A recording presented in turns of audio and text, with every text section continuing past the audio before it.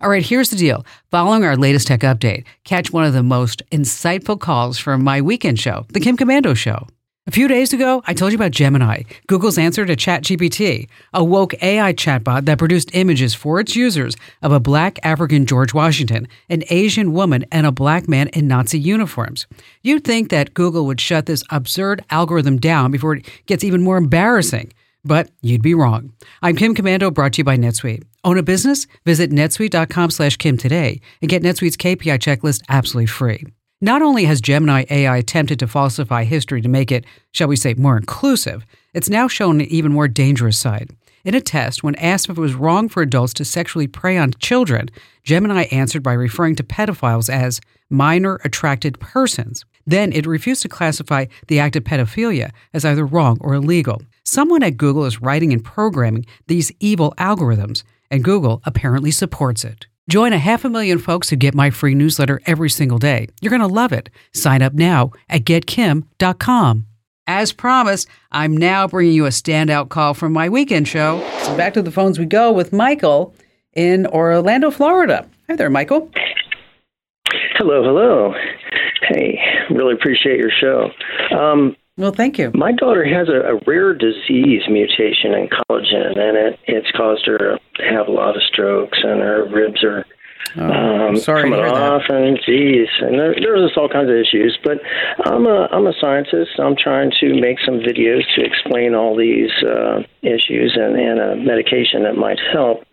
And I've been pulling my hair out over trying to get all the everything to work. And I had a PTZ camera hooked to an ATEM, and it just gave the OBS program fits. And I decided to replace it with a dock cam. Is that going to be okay if it has a 1080 pixel? Oh, yeah, that'll be fine. That'll be fine. Okay, good. Yeah, that'll be fine. And then as far as editing the video, that's always the hard part. It seems like, taking the video is easy and putting it all together so it makes sense is sometimes more difficult. A program that I use is Adobe Premiere Elements. It's super easy to use. It's like $60, but it will allow you to put like text on the page, on the frame if you wanted to. And then you could do wipes and dissolves, and then you can almost do like a presentation and maybe even have some videos of her so they can actually see what happens when she's having an episode. I'm really sorry that this must be really hard on you. Why don't I put together a list of some tools for you and then take a look at it, Michael. And then if there's something that's just not working for you, I want you to reach back out to me. Promise? Okay.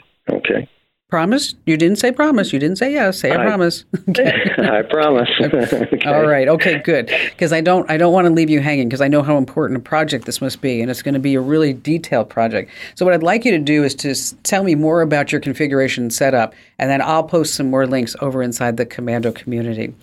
Hey, thanks for lending me your ears. Now, if you have a question just itching for an answer, super easy. Just swing by commando.com and click where it says Email Kim. I promise, I read each and every note you send. And don't miss out on text top stories. Subscribe to my free daily newsletter over at getkim.com.